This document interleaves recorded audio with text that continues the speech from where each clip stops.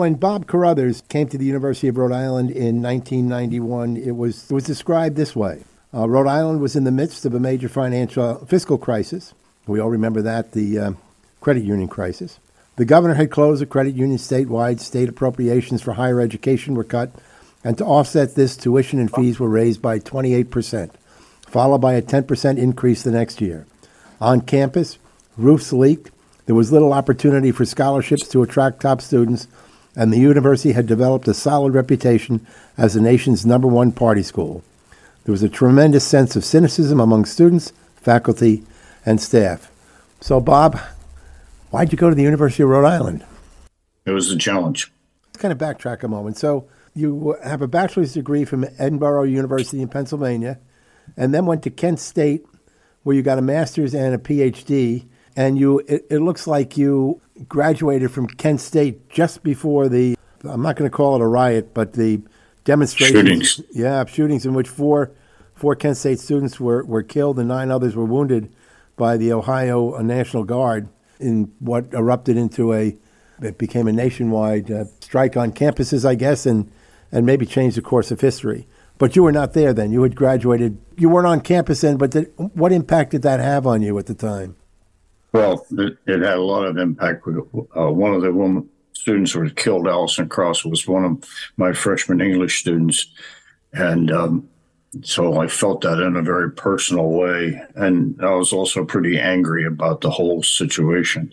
So it's funny, we were a group of us I remember this being in a A-frame condo on the lake, and we were saying we could get a column together and go to Kent State and support the students. Luckily, we didn't get to get ourselves together to go, and that one of the things I think I was very lucky not to have followed my heart. Certainly had an impact on the nation as well. Yeah. From there, you went on to University of Akron, I guess, where you received a JD degree, but never followed law. Yeah, I didn't go back there right away to Akron. I was back at Edinburgh, and at that time I was the Dean of Arts and Sciences at Edinburgh, and I saw that collective bargaining was coming to Pennsylvania and a lot of other colleges and universities. So I went back to try to bone up on labor law. It was a good choice. I was trying to write a novel, Frank, and the novel wasn't going anywhere. And so I said to myself, if this novel doesn't go anywhere by the first of the year, I'm going to do something completely different. And I decided I would go to law school. And it was a good decision. And then you from there, where did you go? I went back to, I was in Edinburgh for until 1982. And in 82, I took the job as president of Southwest State University in Minnesota. I was there for 4 years, and then I went up to St. Paul to be the chancellor of the Minnesota State University system. I was there 6 years, and from that I then came to Rhode Island. Was how I described the conditions in Rhode Island when you arrived, is that accurate? Yeah, it is accurate. And when I came out of Minnesota, which is noted for being nice, it came to Rhode Island and entered this complex political, ethnic culture. And there were some shocks to my system coming into that. And I had to learn the Rhode Island way, you got to know a guy way. That took some adjustment. Tell me a little bit about the progress in how you were able to turn things around at the University of Rhode Island over the years, 18 years as president of the university, and I think an incredibly distinguished career, and certainly made your mark on the campus and on thousands of students who came through there, and also on the state of Rhode Island, because by developing and improving our state university, obviously, was a huge plus for the state of Rhode Island. Yeah, I wanted to make URI not a place where people were embarrassed to have come to, into something that people would be proud to. And I used to say that when the alumni started hanging their diploma back on the wall, I knew we had made some progress in that. So there was this political culture, and I got the job on a mandate, an 8-7 vote by the Board of Governors. So the campus had deteriorated a lot. There was a lot of leaks and buildings that hadn't been taken care of for quite a long time. This drinking culture had, poisoned the reputation of the place. In 91 and 92, we were the top party school in the nation. And that's a reputation that I didn't want to live with. So I started to make changes on the alcohol front, and I ended up being part of a national movement in college binge drinking. And that commission put out a set of recommendations of how to deal with that culture. And at URI, it was a big, big change because of the role that fraternities and others played in that, the down the line stuff and so forth. So we put an absolute ban on alcohol on the campus, which included the president's house. And that was a big change. Now, that has gone back a little bit the other way in the last 10 or 12 years. But I think we changed that. And while things might be a little wild in Narragansett sometimes, they're not any worse than they ever were. And they're a lot better on the campus. When you look back at where the university is today versus when you found it and what you see for its future, what's your perspective?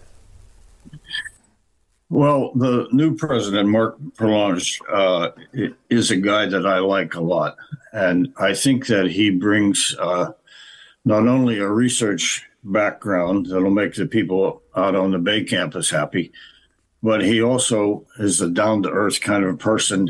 He goes for a run in the morning, so it takes a group of students with him on the runs and all those little things. When I came there, the campus was so littered that I went out every morning and picked up litter in a public way so that people could focus on that question. And if the president was out there picking up litter at 7:30 in the morning, other people could pick it up too. Those are symbolic acts that a president can take that can change the course of an institution. You don't get it by putting up signs and blaring out mottos. You get it by actually being out there and being seen.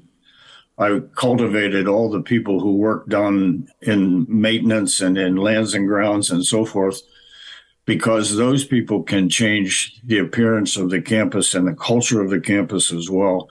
Those were two of the big problems we had to face. And at that point, we had a board who were gubernatorial appointees, and there were no URI alums on that board. And over a period of time, we got a group of alumni on the Board of Governors.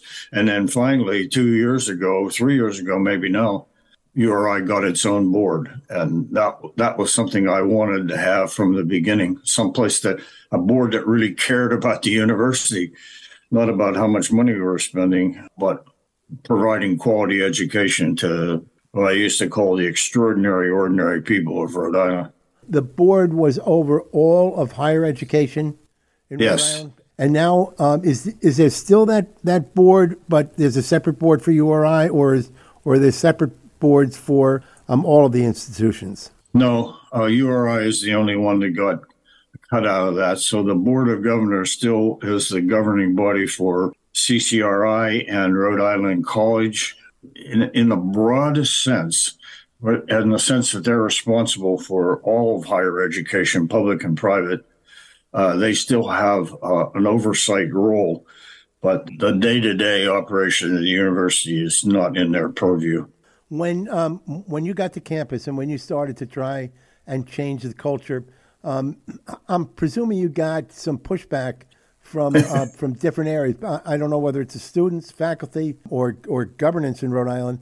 Did you feel that, and how did you get through that? Yeah, there was a lot of pushback in ways that you wouldn't think about. For example, the police department got extra shifts if they were at security on some of these frat parties. And so the police opposed the drinking rules on the campus because they got details out of that, and that was reducing their personal income. You think they would be on your side in this thing, but they weren't.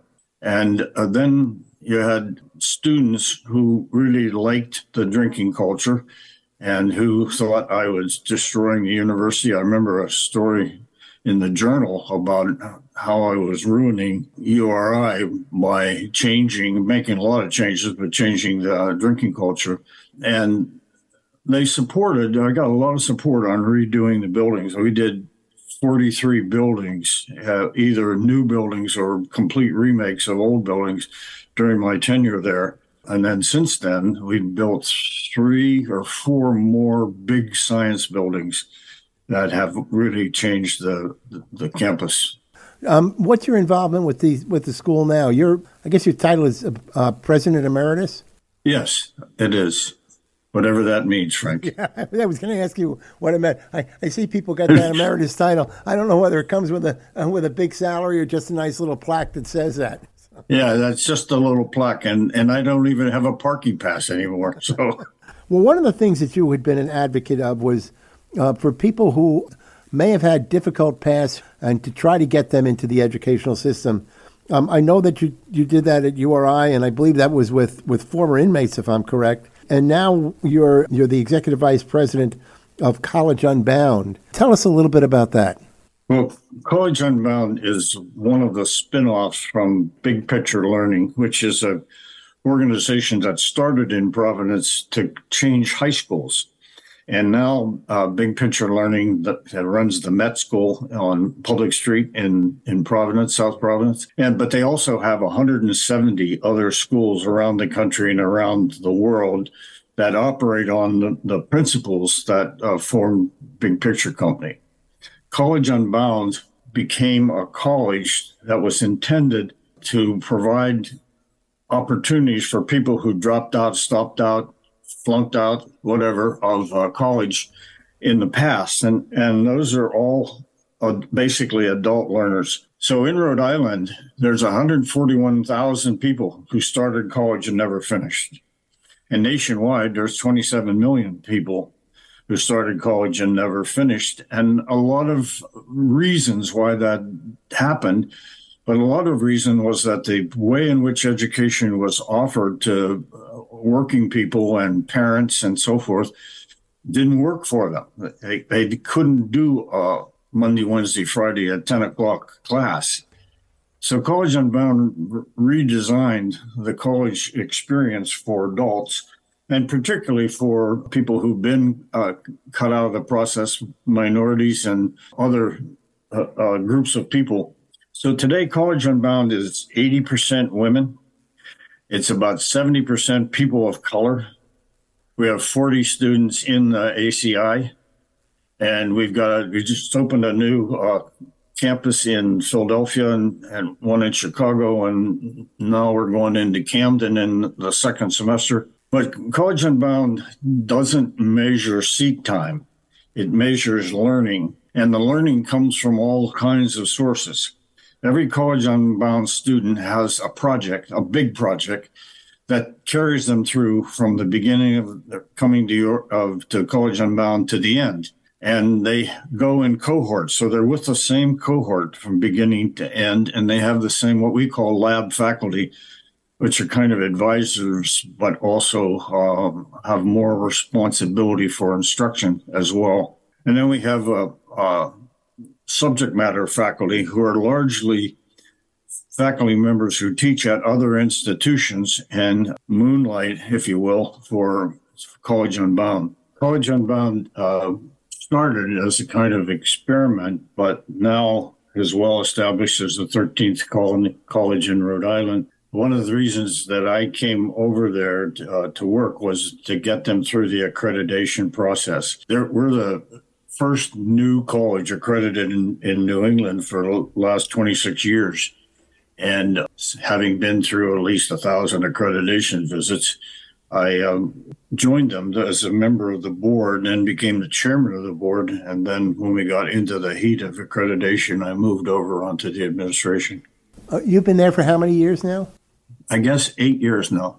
I think in either an email or a conversation, you mentioned that you are contemplating retirement yet again.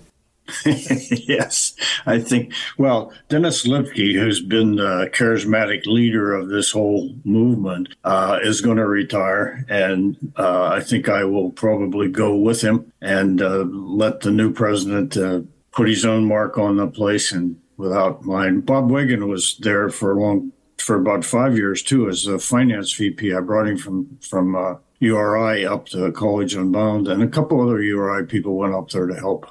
What's next? Well, I don't know. I have a community garden that I work in every year, and I also live on a lake that has a lot of fish in it. So I'll do some fishing and spend a little more time with my grandkids. So that's sort of the plan. And if something comes up that where I can make a contribution, I'll do that too. I won't be a greeter at Walmart, though. Good. That's a wise decision, I think. Tell me about your poetry. You know, over the years, you have. In fact, your email is actually one of your poems, correct? Yes, it is.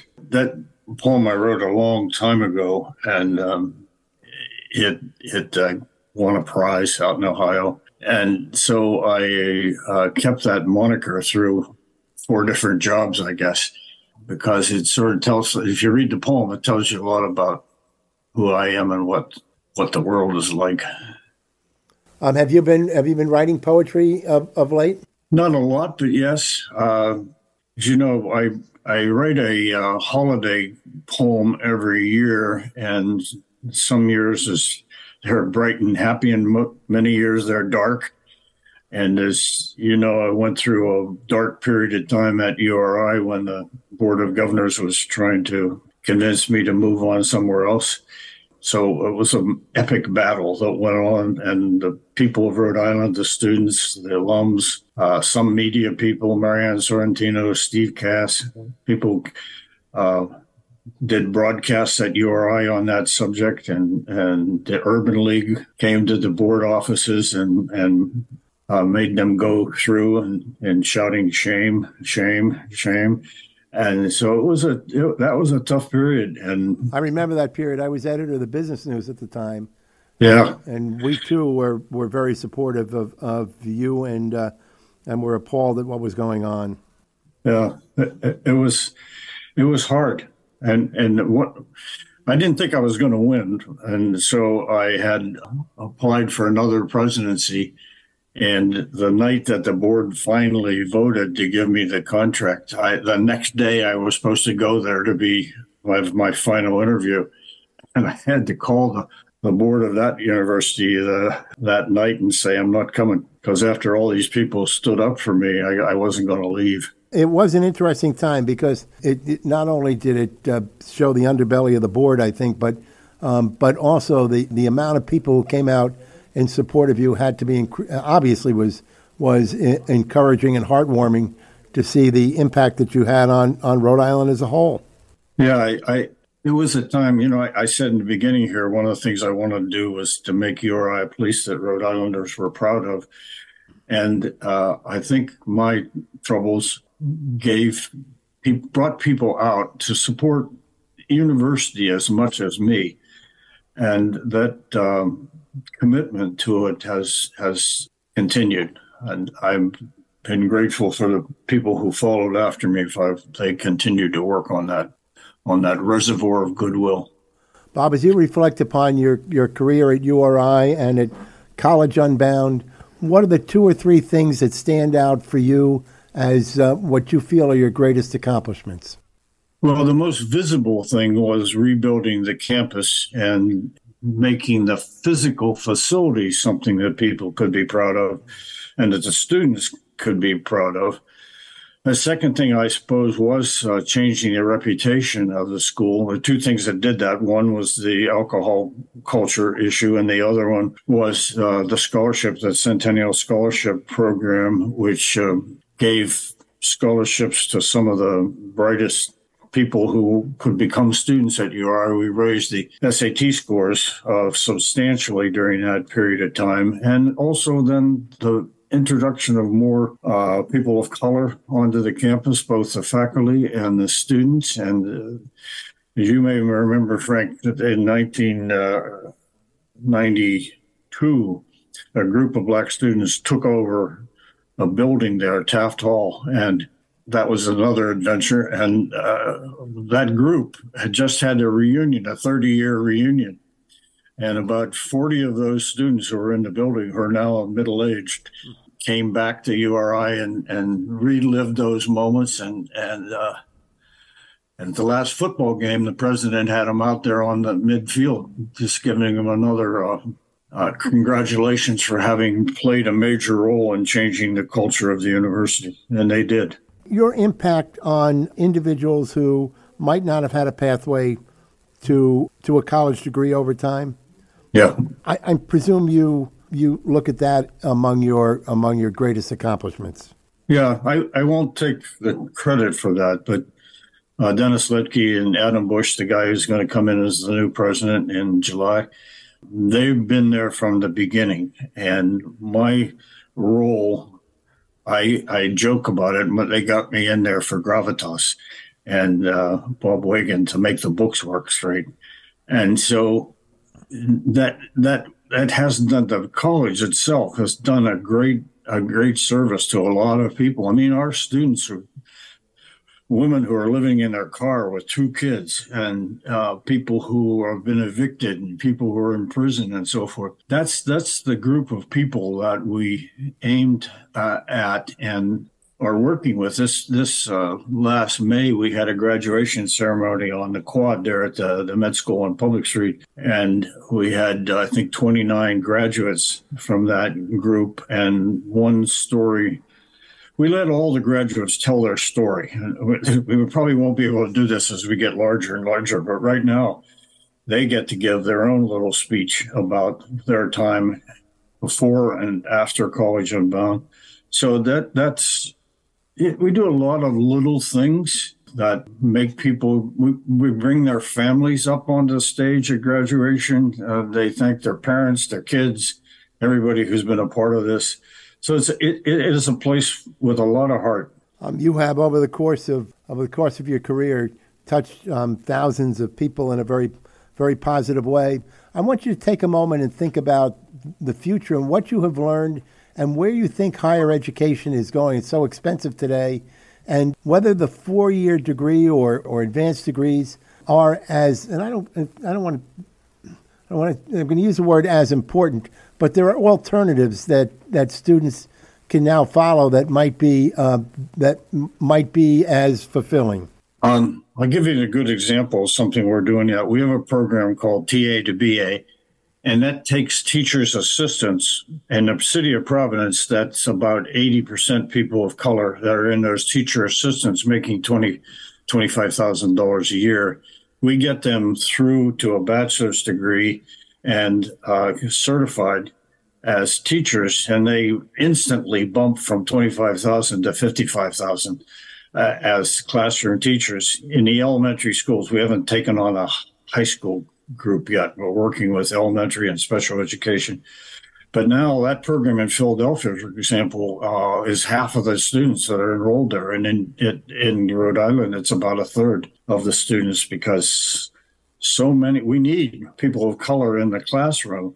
This is a way to do it. There are other ways to do it, but the teachers in specific, I think a number of colleges in Rhode Island have stepped up on this shortage of teachers. We were there first. Projections I think I've seen is as many as 40-some-odd% of teachers will be leaving the profession at the end of this year. I don't know if that's accurate, but that's certainly frightening. It is frightening, and we need teachers, and we need people who support those teachers. And we don't let go of people once they graduate. We have a pretty strong alumni group. It's not large, but they're passionate about their experience, because by and large, College Unbound turned their life around. Their emotional attachment to College Unbound is pretty powerful, and we continue to work with the Equity Institute in Providence has gotten money from Rhode Island Foundation to take on this problem of minority teachers, and we work in partnership with them they find the people and we educate the people and get them certified. Any reflections now on your career, how you just generally feel about what your contributions have been? I feel pretty good about, I've never lacked for self-confidence, and I feel pretty good about where we've come. And I think the future of higher education, as you indicated, is changing. And I'm not sure that's a good thing, but at least it's a change and may get more people into the workforce and therefore strengthen their families and their communities. So that's all a good thing. But I want to just say that over my time, and I didn't go to URI, I went to a small school in New Jersey, but what I saw over the years, and particularly during those difficult years, you transformed a university in Rhode Island. You affected not only the thousands of students who came through that college and the students who go through this unbelievable program at College Unbound, but what you have meant to the state of Rhode Island, I think, has just been enormous. Being able to change that university into something to be proud of, graduates to be proud of, number of people who have gone on to incredible places, incredible professions, and who are attracted there. Much of that is a result of the culture that you developed in both those places. And as a Rhode Islander, just wanted to say thanks. We added them up one time, and I signed 46,000 diplomas of people coming from the college.